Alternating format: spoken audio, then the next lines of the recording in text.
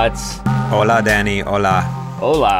Hola, ¿cómo estás? You have been traveling to Espanol speaking. Habla Espanol. I don't know how to say countries in Spanish. Darn it, I've already looked like an idiot, and we're not even 30 seconds into the show. Yeah, that's about as far as I get in my Spanish translations. I'm not very good. I went to Chicago, which is the perfect place to rehearse your Spanish. Your broken Spanish. That's where I was coming from. Yeah, it was pretty good. I'm pretty tired. I'm gonna say it's a sleepy Wednesday over here in Seattle. I'm back in Seattle town. It's actually really nice outside, like 75 degrees, which is crazy. But wait, is it sleepless in Seattle? Oh. LOL, right? Didn't take 1 minute. I already look like an idiot, and I've made my first awkward, bad pop culture joke. I might as well just drop the mic and leave the podcast now, honestly. Yeah, just basically throw it on the ground at this point. Right. Anyway, that's great. So tell me about your trips. Tell me how it went. Oh, man, it's been good. It's been really, I would say really bananas. I mean, last time we talked, I think I was getting ready to go to Chicago or I was in Chicago. I don't even remember. And everything is a blur, Danny. I did a conference on Tuesday and then I flew out to Chicago. I did another conference on Wednesday, and then I was in Chicago for a few days, and I was in Orlando, and I did like 2 or 3 keynotes and a session and worked the booth, and now I'm back, and then I leave tomorrow for Paris, which is crazy, and I got my passports back, and everything's just a blur, but like it's all good and fast and furious all at the same time. Now, did you, Danny, go to blunders.fm, by the way? I have to, as I'm fast and furiousing here, did you notice episode 23, the box art that I put on here? Episode 23 for I didn't. No, I need to. No, good. Go to everyone needs to go to blunders.fm/23. That's how you can find last week's episode. Do you see this beautiful banner? Artwork? Oh, yeah. I love it. Championship is my favorite. Yeah. A little Fast and Furious back there, Tokyo drifting. Yeah, no, that's it. And that's the one Fast and Furious that didn't matter, as everyone knows. Exactly. Me and my brother. I've told you about our 60-second movie summaries, right? No, I don't think I've ever heard of this. No. This is actually a really fun game that is. I recommend you and all your friends play it because it's one where friends don't let friends see bad movies if they've already seen it and been tortured through it. True. So true. You've seen a movie, it's a great movie. You want to keep it to yourself, and you want those who you love in your life to experience the same joy, right? So you don't tell them anything about it. Movies that are bad, like my brother and I do this a lot. Like he's like, hey, I went and saw, what was the one with Tom Cruise and Emily Blunt where they're like reincarnating over and over again? Like the day Living tomorrow, on the Edge of Tomorrow. Edge of Tomorrow or something, right? Yes. So I'm like, he's like, yeah, I saw it. I'm like, how was it? He's like, I said, and then I go 30-second movie summary, and he goes, yep, here it goes. So Tom Cruise is a guy who's a warrior, just like Emily Blunt. Turns out he realizes he's reincarnating into the same experience over and over again. Twist ending, it is whatever, right? So like that's what you do. You give somebody the summary, but the big challenge we have is Fast and the Furious is so bad, but Josh has been committed to seeing every movie in the epic now 8-part. Too Fast, Too Furious, whatever the bleep you want to call it, right? So every time it comes out, I challenge Josh to still be able to summarize the entire series in 60 seconds. The entire series? It's hilarious. And he always starts with, Vin Diesel says winning's winning, whether it's by an inch or a mile. Movie 2 doesn't matter because Vin Diesel's not in it. Movie 3... anyway, he just it's awesome. He kills it. He crushes it every time, honestly. So sorry, that was not in kind of our show prep notes, but if anybody, I recommend people play this game. Sometimes if you have a drink or two, it's kind of like drunk history. It's a lot of fun. You have a drink, you've seen a movie, nobody else wants to see it. Give yourself a challenge. Summarize it for your friends where they feel fulfilled that they've seen the movie in 30 seconds. Oh, I like that. That's pretty much amazing. We should do an episode. Well, maybe we'll challenge ourselves next week to watch a movie and then try to do that. Mm-hmm. That'd be pretty fun. Oh man. Yeah, but don't act like the travel was all bad though. I understand you went to the Stranger Things bar. You also basically ripped my heart out when you saw Hamilton without me. So there was a big sign on the Hamilton when I went into the theater in Chicago, and it said, do not record, blah blah blah. I was like, but what if I want to, and what if I want to give it to Danny? So I will say though that Hamilton was great. Heather and I did this interesting thing that Luke and Dinah told me that I better listen to the soundtrack over and over again, and there was only like 1 or 2 songs that I think I've ever heard from Hamilton, and we didn't listen to the soundtrack at all. So I was actually quite happy because some people, this was interesting. I'll tell you this, some people that we went with said that they know like the entire soundtrack line word for word, and they noticed the inconsistencies from the soundtrack to the live performance. Dude, that is so interesting because I have listened to the soundtrack a million times. My wife and I love Hamilton. My wife is also obsessed with Lin-Manuel Miranda on Twitter, who's an awesome person. He's now raising money for Puerto Rico because he's from Puerto Rico with all the hurricanes. And anyway, so my wife tells me basically what Lin-Manuel Miranda is doing on a daily basis. So that's great. But he's a super talented dude. And the other issue I've told her is like, I'm like, honey, we have experienced Hamilton so many times and being sung by Lin-Manuel Miranda, right? I mean, by all the stars of the show, that I don't know that she would enjoy it as much as she thinks she would now. That's true. Like if you notice those inconsistencies, or it's like a different cast and a different crew. Right. I don't know. Yeah, it'd be interesting. I think that the friends that we went definitely enjoyed it. I mean, I like musicals, those, right? Like I've seen Wicked 3 times. I'm about to go see Book of Mormon again, which is quite entertaining. So even though I know those, I'm going to go again just because I enjoy it. But I think to me, it's the experience about it, right? So I didn't even notice that. I mean, I probably may have noticed that perhaps something went awry, but I don't know. I think it's just different if you like that type of thing. But now Heather's just listening to the soundtrack over and over again, and that's probably what I'll keep doing so I can actually get the context of it. But It was super good. And if you get a chance to drop ridiculous money to go see a show, then I would recommend it. Right. But if you are in Chicago in the next few days, like you said, Danny, there is the Upside Down Bar. Have you seen Stranger Things? Are you a Stranger Things fan? I've heard about this bar, and I know what Stranger Things is about. Somebody said, what did somebody say? That somebody looked like somebody from Stranger Things who I knew. Never mind, but go ahead. Sorry. So this bar is pretty rad. It's not like an official Stranger Things bar. Basically, they got a cease and desist because they just decided to theme their entire bar after Stranger Things and the scenarios and the town that it's in, which is pretty amazing. And I'll put a link over here in the show notes to the Eater article on it. And they just take beautiful photos of the inside of it. And there's like things on the ceiling and like all these things from the set. It was pretty rad. I mean, it was really hipster. It was like the most hipster bar too. So that also helped, but they had Stranger Things themed cocktails, which were pretty great. Like one of them was it's called Eleven's Eggos. And there was actually like a little Eggo waffle in the drink, I'm which is at that right now. Pretty rad. I don't know. It's pretty cool. Why'd they get a cease and desist though? If it's like, isn't there like a parody law where like they can do stuff like this? I don't know. I mean, I think Netflix was all like, hey guys, like, this is cool, but, we kind of want some money. So.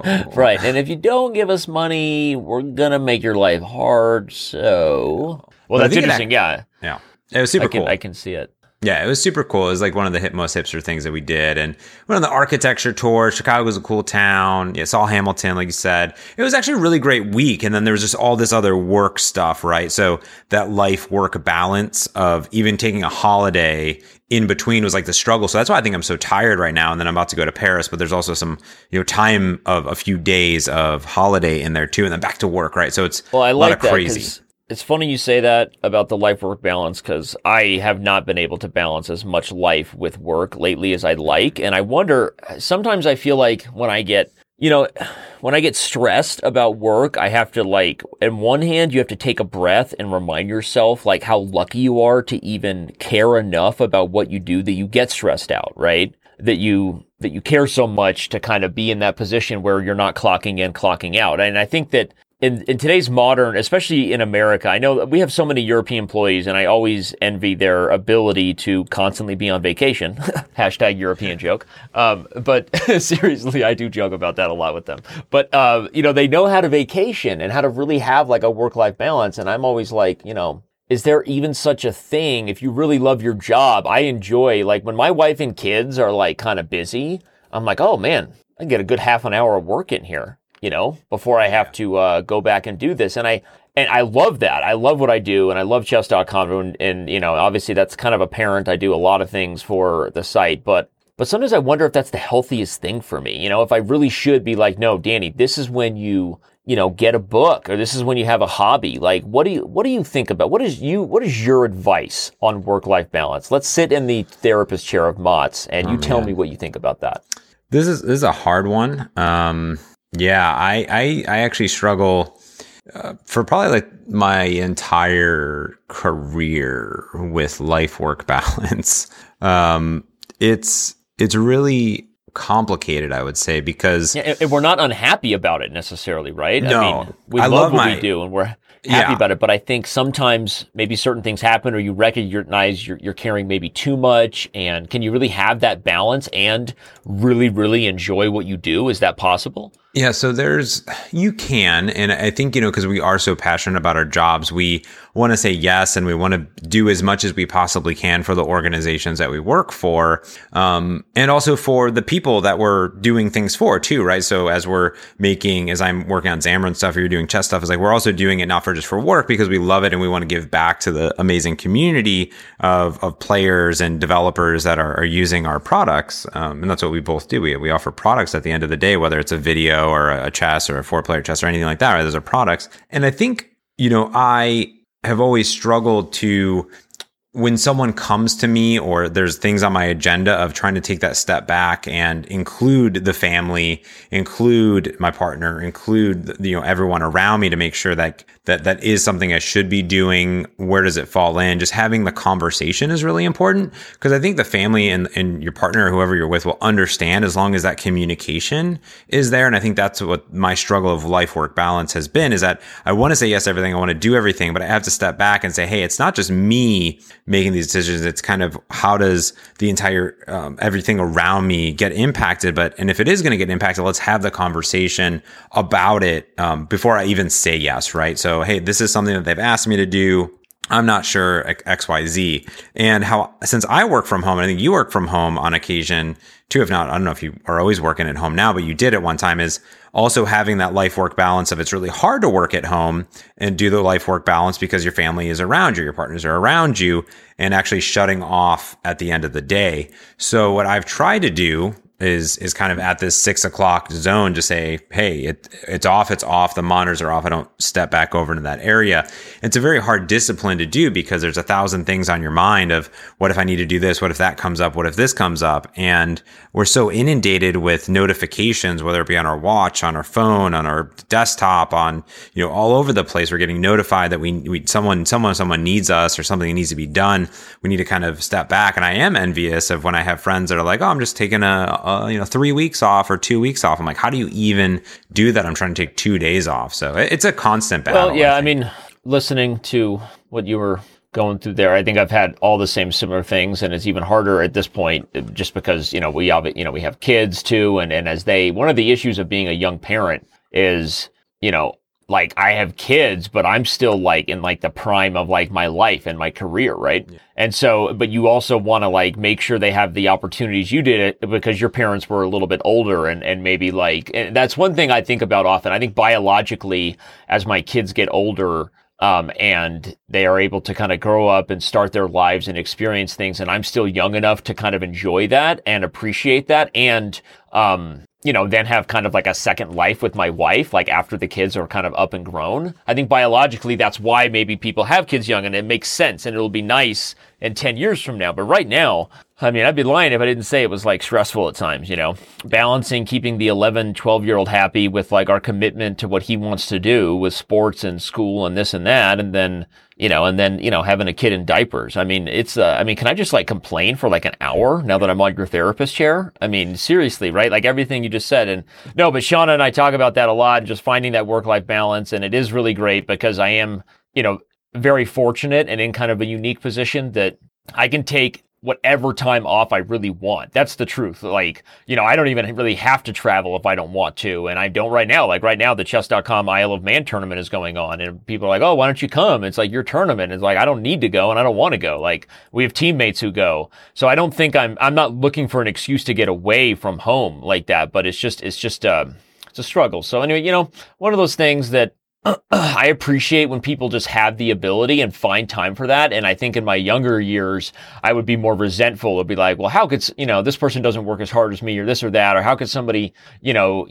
find ways to relax and do that. And now I'm like just appreciating the opportunity that if someone feels like fulfilled in their life and they're able to have like a good work-life balance, I'm like, dude, thumbs up to you. Yeah. Cheers. And I think I kind of see that, and I don't even have any kids or any animals or anything like that. So it only gets more, advanced, I should say, because it's not necessarily complicated. It's just more advanced. It's more to think about and make sure that everyone there is involved. And you have to be cognizant of it, and you have to be the one thinking about it, right? It's not them. It's you that have to kind of step back and make sure that you are comfortable with every kind of decision, work decision you make, and say what the pros and cons and what the impact is. So I think it's totally possible though. Like if you ask, like, is the life work balance? I see people that do it though. And I see people that even have more on their plate than me, and they're able to accomplish it. I don't know how they're able to accomplish it, but they do. So I know the dream is alive for life work balance. So speaking of what people want to accomplish, you have a new reason to want to accomplish having like a little blue check mark by your name on Twitter, apparently, from what I hear is coming. Apparently, yeah. So why not just technology is ruining our lives, but perhaps the internet and perhaps Twitter itself is ruining technology. Twitter might be ruining Twitter right now, because I got to be honest. Well, I'm gonna let you tell what's coming. I'll give my opinion on this. Yeah, I am as a fellow tweeterizer as you. Tweetian, I think. Yeah. Yeah, exactly. We are having a struggle, I think, of a Twitter identity of Twitter itself right now. Over the years, Twitter has always had a very hard 140 character limit for no apparent reason at all. That's been their thing. It's been their thing, and they've taken some steps to make those characters more, right? So in the beginning of Twitter, every URL you posted or image or at reply you did, you counted towards 140 characters. So if you're on a thread of people, you could just at the end say Y or N, basically, for yes or no. Right. And they removed all that, and now the 140 characters are actually a lot more than 140 characters, because that's just what you're writing, which kind of makes a lot of sense. No, it does. I've greatly appreciated on a professional level their willingness to kind of expand their just, adding images to tweets makes them much more shareable. People want to engage when they see a pretty face or an interesting image or a recognizable face, right? So letting images be there, allowing URLs to be posted and make them shorter, those things have all been appreciated. I think so. And with each change, though, comes really a lot of backlash from Twitter especially users. From the core, from the core users. The fundamentalists, we'll say. Yes. Yeah, the fundamentalist. Yeah. And Jack, so Jack, who's like the CEO or whatever of the Twitters and one of the founders. The Tweetians. He's our leader. He is our leader, yes. He came out about how they were going to expand to 280 characters. That is twice as many characters as before. So that's a lot of characters. So if you had 140, now you have 280. So that's like double. That is literally double. And how they rolled it out, though, was not to everybody, of course, at first. They did a blog post and explained that, 9% of everyone in the US run into 140 character limit. But in Japan, only 0.4% of all tweets hit this limit because of, how we write words versus kanji versus anything else, right? So that's kind of interesting. But how they're rolling it out is to a limited number of people. And I just thought maybe it was verified people, that little blue checkbox that you see that means, I don't know, that it's your account, I guess. I don't know. I said I'm not that cocky. I see Danny has a blue check mark. I'm pretty sure. I'm not that cocky.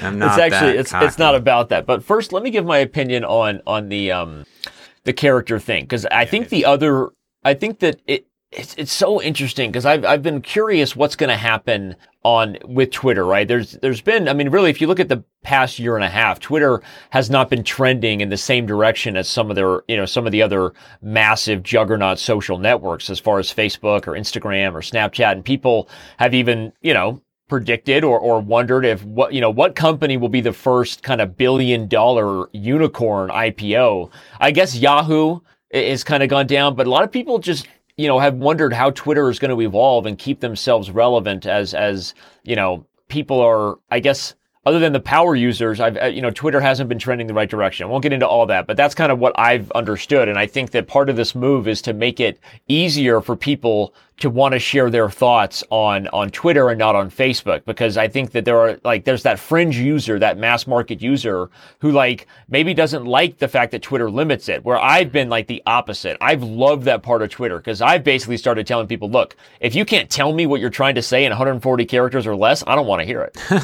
Yeah. And people are like, oh, that's the opposite. People say, how can you say anything that matters in 140 characters or less? And I'm like, if you can't say what you want in 140 characters or less, does it need to be said? Get to the point. And I use social media for very specific purposes, to really, they're all kind of selfish and professional to kind of grow our brand online. I am not a big share what's going on with me personally person. And so you could also say that makes me more of a Twitter kind of jerk, because I like that people can follow me and allow me to share and connect with them, and I don't have to follow them back. Whereas on Facebook, sometimes it felt like in order to have a lot of people involved in what you were doing, you had so much going on. I don't log into Facebook because it's overwhelming to me. Yeah. And Twitter, I can really customize kind of what I'm reading and follow who I want and create lists. And I think following who you want, who you deem interesting, creating lists and kind of controlling your experience with that limitation of 140 characters or less was always what I personally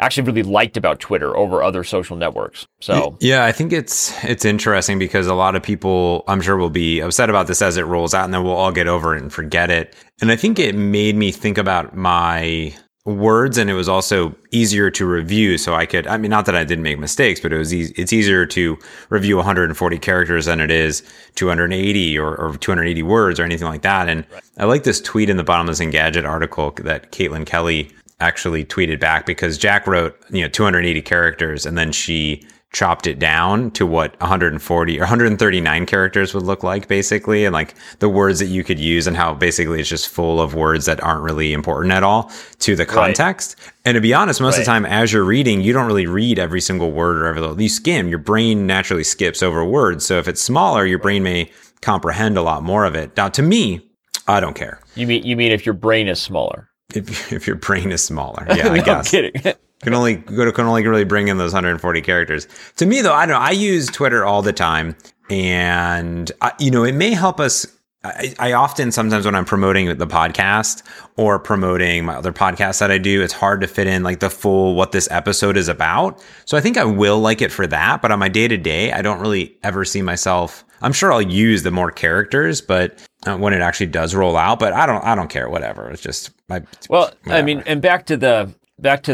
I'm looking at Caitlin Kelly's thing now. I think that's kind of a creative way to go about that. That was, but back to the blue checkmark thing. I want to clarify. It's not a cocky thing, okay? And I do not currently have the ability to do 280, so you don't need to be jealous, okay? Yep.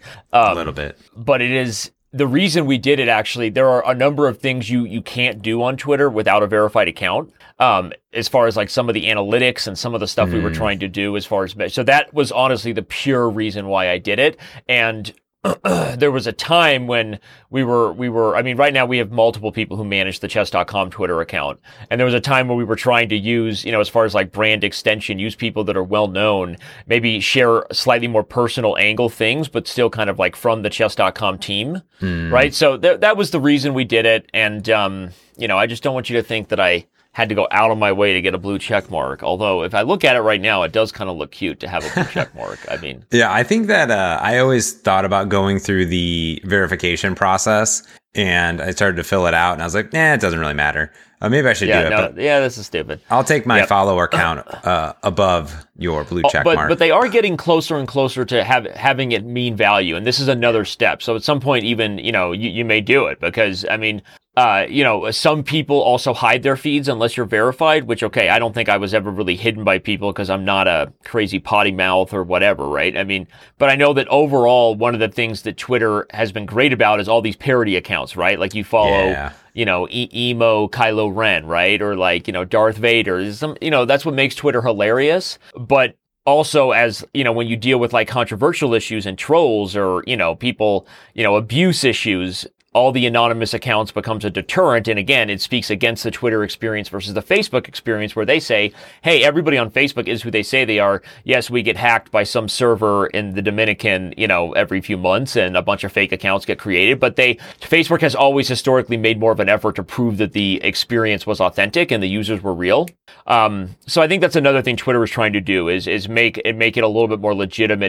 When people are who they say they are, that's all. Yeah, I would like to see over time that kind of expand up, because I do like that the capabilities, like you're saying, in the verification. I thought about it because you have more almost control over your Twitter account, which a lot of people don't actually know what that blue check mark also gives them and things like that. So I think it's quite interesting. Because it initially started just like for celebrities who would try to get a Twitter account. Oh, somebody's already Will Ferrell. Here's what we're going to do. We're going to let celebrities at least be verified. And then over time, it became like hey, we have more analytics we can offer and more management tools actually. And we can, customize your experience and people, so it has its reasons besides vanity. Okay. Although my profile picture with the mustache, that was all vanity. That's all vanity. You are. When I think of Danny, I think all vanity, just really exclusive, really nice. Look at that mustache on my Twitter profile. If you have a phone, if you're listening to this podcast, I mean, I think I could pull that off legitimately. But anyway, I digress. Are you going to be, do you grow facial hair, Danny? Like on a normal? I don't, because it's one of those things. My dad has had a lifelong mustache. He's a mustacher, a mustachian. Yes. He's a lifelong. And so what happens is I think you just don't want to look like your dad, And then my wife has known my dad for a long time too. So if I start growing a mustache and she thinks I look like my father, does that get weird? Right? And when you're younger and you have a random mustache, I think people sometimes look at you and think creeper. I don't know. But if you grow full facial hair, I mean, Beard Town is all in, right? Hipster Town. Yeah. Right? I think when I've had a goatee, my wife has said I look sleazy. But then every once in a while I'll do the Apollo Ono. I'll go soul patch. There you go. I'll be like, honey, I'm going to Apollo Ono it for a month. And she's not into Apollo Ono or his little soul patch thing. So I don't, a lot of this just comes back to the abuse in my marriage that I'm taking from my wife, where she's just doesn't want me to do, doesn't want me to do anything that she doesn't want me to do. No, I'm kidding. But I do directly believe that I don't experiment a lot with my facial hair because I just don't have the time to deal with my wife's stress about it. Yeah, I'll have to take a photo of my face one time. I've been for the last few months working on something and a lot of support coming in for the beard, because I am like you, my dad mustacher all of his life, no rest of the facial hair. So I'm basically just doing the full on current hipster thing. I feel like I'm kind of late to the trend, but I didn't really realize it was trending until I was already doing it, and then it was. But that's the story of my life. Yeah, I mean, I don't realize things are trending usually until it's over. Yeah, but then that's when you start. Right, that's when I start. Yeah. So I'm excited because I saw on Twitter that there were people just walking in off the streets as this chess tournament trying to get their hands on Carl Magnuson, and essentially Carl's, you want to get your hands on him. You want to get, who doesn't want to get your hands on little Magnus Carlsen? We got to share a link to the tweet here. This is actually a well-known chess player in the background. If you're looking at the tweet, this is Amon Hambleton, who is he's a chess bra. They have a Twitter channel, Chess Bras, which is exactly, implies exactly what you think. What are they like broing out, in a frat house kind of thing? So the Chess Bra crew, Amon is growing out a beard until he gets his Grandmaster title. Oh my gosh. And so he's an international master like me, and he's trying to get his Grandmaster title. So if you look, this thing started a while ago from what you can see based on his beard. And it's becoming more and more unsanitary by the day. And somebody caught this on camera and photoshopped it into Twitter and whatever. It was hilarious. And anyway, but yeah, so all of the chess world is turning their eyes to the Isle of Man. That's where this photo of Amon Hambleton was taken, and that's our tournament going on with Carl playing James's buddy Carl Magnuson. How did my buddy Carl do? He's leading the tournament with 4.5 out of 5. He's only given up one draw. Nice. So he's 4.5 out of 5, along with Pavel Elyanov, followed closely by the American duo, Fabiano Caruana and Hikaru Nakamura. So it's still anybody's game moving into the back half of the event. We have all kinds of coverage of it, and it's pretty awesome. People love it. This has been really cool for our channel because we live so much in the online world. I mean, we're chess.com and everyone covers online chess and people stream and stuff. So to actually have our full crew on site at an OTB event over the board, for those who don't speak online chess language, OTB. People these days, they used to look down on online chess. These days, people look down on OTB chess. They're like, man, you got time to play an OTB tournament on the weekend? Yo, bro, just play on chess.com. So OTB events and chess.com, we're kind of trying to continue to make that our mission, to merge the online world and the over-the-board chess world and actually grow the game. Whereas a long time, one thing you wouldn't know about the chess politics and the historical politics of chess online is that, so many of the major organizations in chess fought partnerships and relationships with the online entities because they saw them as the enemy and were fighting online chess growth because they thought they were going to kill over-the-board chess growth, which I think the door swung that way for a long time. The online servers got better and better and better, and the experience was better and better. So why should people continue to play over the board? It's such a huge time commitment. But now I think the opposite is happening, where the online sites have won that battle anyway. The organizations have kind of understood the error of their ways, and there's a lot more partnerships and a lot more cooperation to kind of be like, look, the chess world has grown a ton because of the window that has been created to that casual gaming chess enthusiast. Yeah. And now we need to find ways to kind of make them even more addicted to the game and get them in that kind of tournament experience and let them see what that feels like. So I like to think chess.com's Isle of Man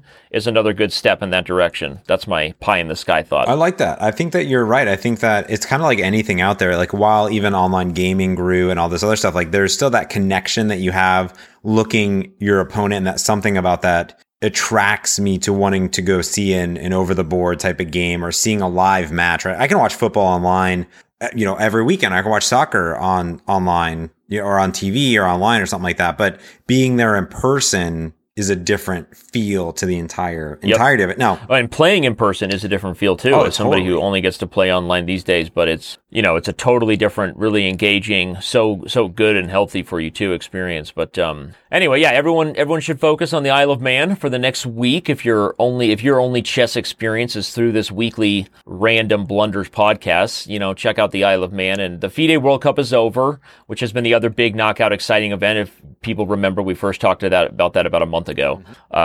So Levon Aronian won that. Very cool. It's actually a huge accomplishment, to be honest. I mean, winning the World Cup it's just insane. The odds of, it's so hard. I mean, Carl couldn't do it, right? Carl was eliminated. Hikaru was eliminated. Pretty much name everybody else in the world, I guess, besides Levon Aronian. They played and were eliminated. So, anyway, but now it's time to focus on the Isle, and that's where everyone will be for the next week. Now, let me ask you a question, Danny, if I can. Okay. We've never done that before, so don't overwhelm me. Well, because the question is, we always ask every week, why doesn't chess matter? And the question is, does chess really matter? Because I am hearing on the street that chess is like a thing of the past, and 4-player chess is what it's all about now. And that's the only thing that matters. Well, that is a great question about why chess matters or doesn't matter. The 4-player chess is awesome. It is mind-blowingly, overwhelmingly, migraine-causing awesome. And it's now on the main nav at chess.com. It's that popular. But if you just go there and you play some 4-player chess, it's hard to even explain. This is a good movie. I don't want to give you a 30-second summary of this. I want anybody who have a little bit of chess knowledge, I want them to go try it. But basically, how would 4 piece sets be added to one massive chessboard? That's what we did.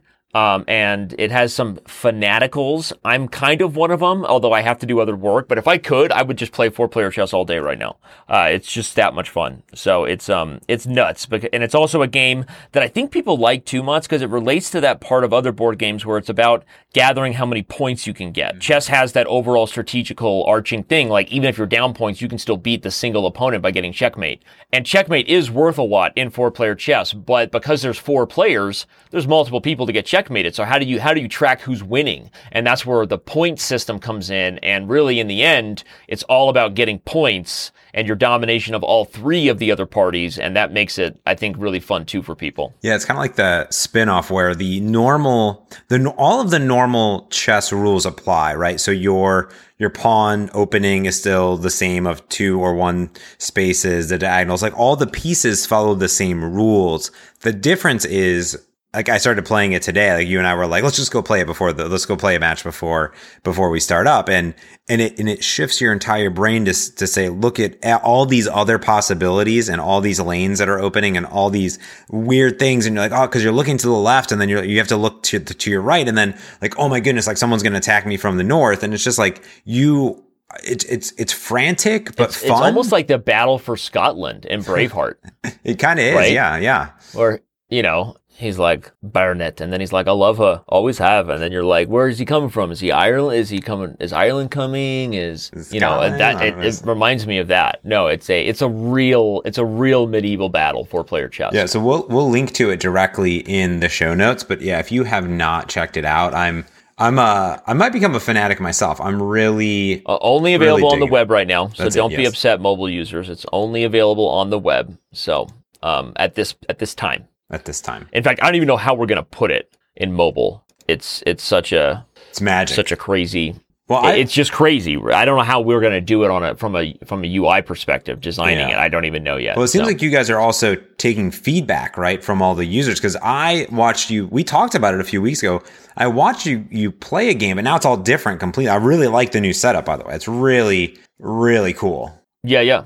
We're making it different all the time, and it's definitely in beta. I think we're keeping it in beta for a while just to kind of, really, really give ourselves the freedom to break things and to push new stuff forward. But we're really calming down. I think we're settling into what we like here. So it's good stuff. I'm thinking it should be close to finish soon. All right. Well, let me ask you one more question.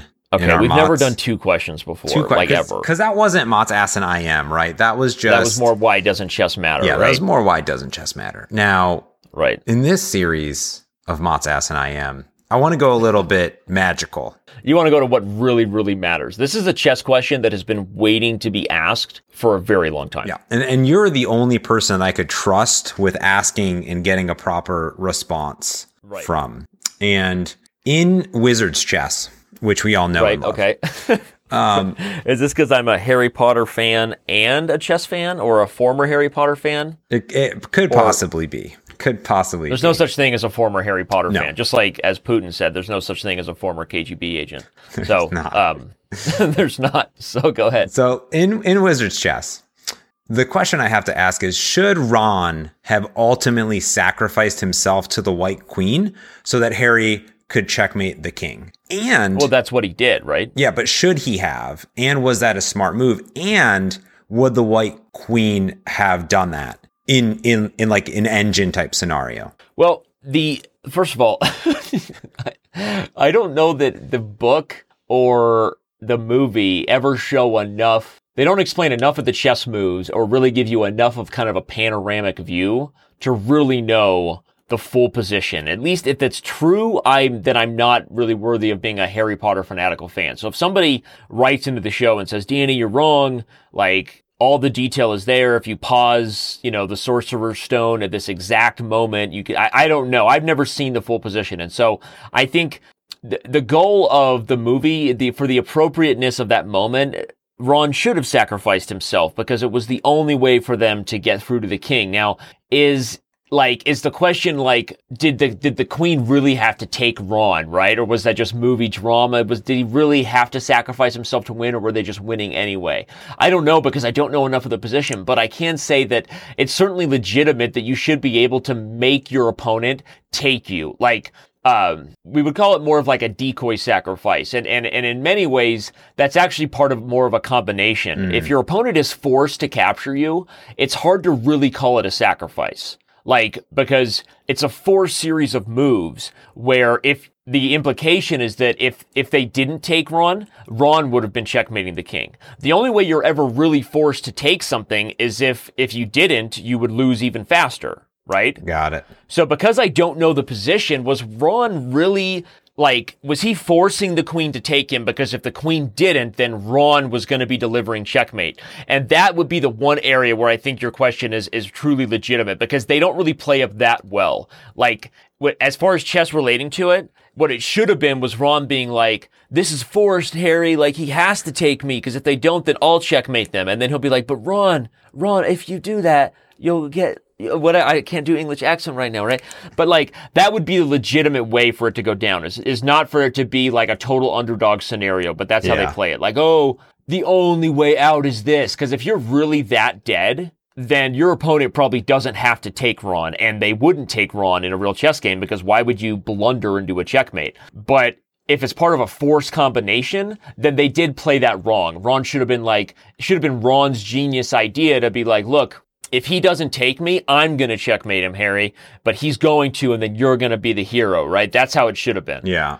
So I've linked you to, from really some terrible looking websites, but so you are correct actually. So it's a little bit of a trick question because there is some complications in how they cut the movie to actually play back each move by move. And there's a pretty good website, theleakycauldron.org that I linked to that essentially breaks down the move by move and where Hermione, Harry, and Ron are on the board to set up the final checkmate for Harry, essentially. And what do they deem there? So it's kind of interesting. They kind of walk through an opening position here, kind of the where it begins with Hermione's on the rook, Harry's on a bishop, Ron on a knight, and essentially says Harry's on the bishop on a3, while Ron is on a knight on g5, and Hermione is on the rook on f8. Black has lost his queen, but he has a strong attack against the white king. Black's immediate threat is knight h3 mate, so white begins with queen d3. This eats a pawn. I'm just going to read this to everyone that's on here. Thereby making the producer happy and prevents the knight's intrusion into h3. She's also threatened to capture Harry on a3. Note that I had the queen that make the capture because I wanted to do everything possible to turn this piece into something the young fans hated. I think this was from like whoever created this. I wanted to turn the white queen into the scene's villain, basically. So rook c3 happens here. And then queen c3 takes that, knight h3, something. I don't know. It's a little complicated. I'm not going to read the rest of it, but it's essentially this whole shenanigans happens, and then Harry has to come in. It seems a little orchestrated. A little bit. I mean, no surprise. I mean, we're literally talking about a magical world of wizardry where the chess pieces come to life. But if you're asking me my just like gut chess opinion, like, was that a forced sacrifice? Does that seem legitimate? Right. But, for the setting, it made sense, I guess. So I feel like I'm falling flat on my Harry Potter knowledge. I feel like if I was truly a Harry Potter fan, I should be able to quote the chess game for you. I mean, I have the chess abilities to just know the game. Yeah. But maybe I'll do that, for future, just in case somebody's going to write in after the show and been like, yo, bro, I should have known this, right? Is it legitimate or not? I'll tell you what is legitimate. All right. Ronald Weasley's post Harry Potter career. I mean, actually, wait, no. I think Hermione seems to have the best post career going. I think so. I think Hermione does. Yeah. Over D-Rad, as I call him, because we're buds. D-Rad. D-Rad. And okay, wait. Oh, wait, Let me look at this. So I see the game. I could do this whole thing in my head real quick. Yeah. So as Danny is going through, because I was reading, but you are actually now. See, it's interesting because now I think you need to have a chess Today show on this specifically. Yeah.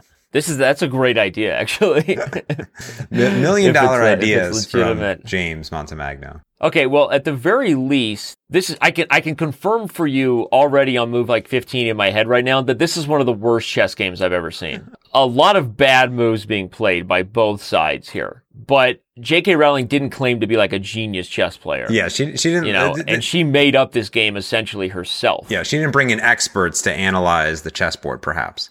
Should have. Rook e2, rook f1, queen takes f2, rook takes f2, rook e1. Okay, yeah. So it does. So the queen sacrifice, which is what Ron did, right? He sacrificed himself as the queen. He sacrificed himself as the knight. As the knight. Yes. That's not what happened to deliver checkmate. So looking at this game, I can confirm that's now wrong. Oh. Okay. He did not sacrifice a knight in the way the movie went down. I remember it being Ron does it, and he's like, run, right? And then, but now he's like, sucks it up that his friend just like died from the White Queen, and now he's going to go deliver the mate in like one move. Yeah, correct. Yeah, he's just going to swoop in. And that be like, hey. is not what happens in this chess notation. Okay. I can confirm Got that. it. Perfect. A queen does sacrifice itself 2 moves before checkmate, but it's a queen, not a knight. Got it. So this is great. I'm so glad we got to the bottom of this. This might be the most critical question you've ever asked. You're welcome. You are welcome. Well, now that we've figured out the mystery and magic of wizards and Harry Potter chess. I think that it may be time for me to go play some Quidditch. Some Quidditch. You know what? And I'll meet you right there with some. It's got nothing. Yeah, I got nothing. I literally had nothing. Remember when I was like, I wanted to be super fan. I can't remember butterbeer. Butterbeer. That's correct. I've tasted that. Delicious. I wanted to meet you there with a butterbeer after the game. That's what I was going to say. There you go. But I didn't say butterbeer. I choked because I was nervous I was going to be butchering it more. But butterbeer. So I'll meet you at not Ollivander's. I'll meet you at the Leaky Cauldron for a butterbeer after the game, brah. Perfect, brah. All right. Well, I will talk to you next week, Danny. Go play more 4-player chess. It is phenomenal. It's good work on that. You can find the show everywhere on the internet. You just go to your podcast app, you type in Coffeehouse Blunders, and boom, there it is. Hit subscribe button. Tell us your favorite movie in the Harry Potter franchise. And we'll break them down next week for you on Coffeehouse Blunders. All right, buddy. See ya. I miss ya. See ya. I love ya. Miss you too. Love you. Kisses.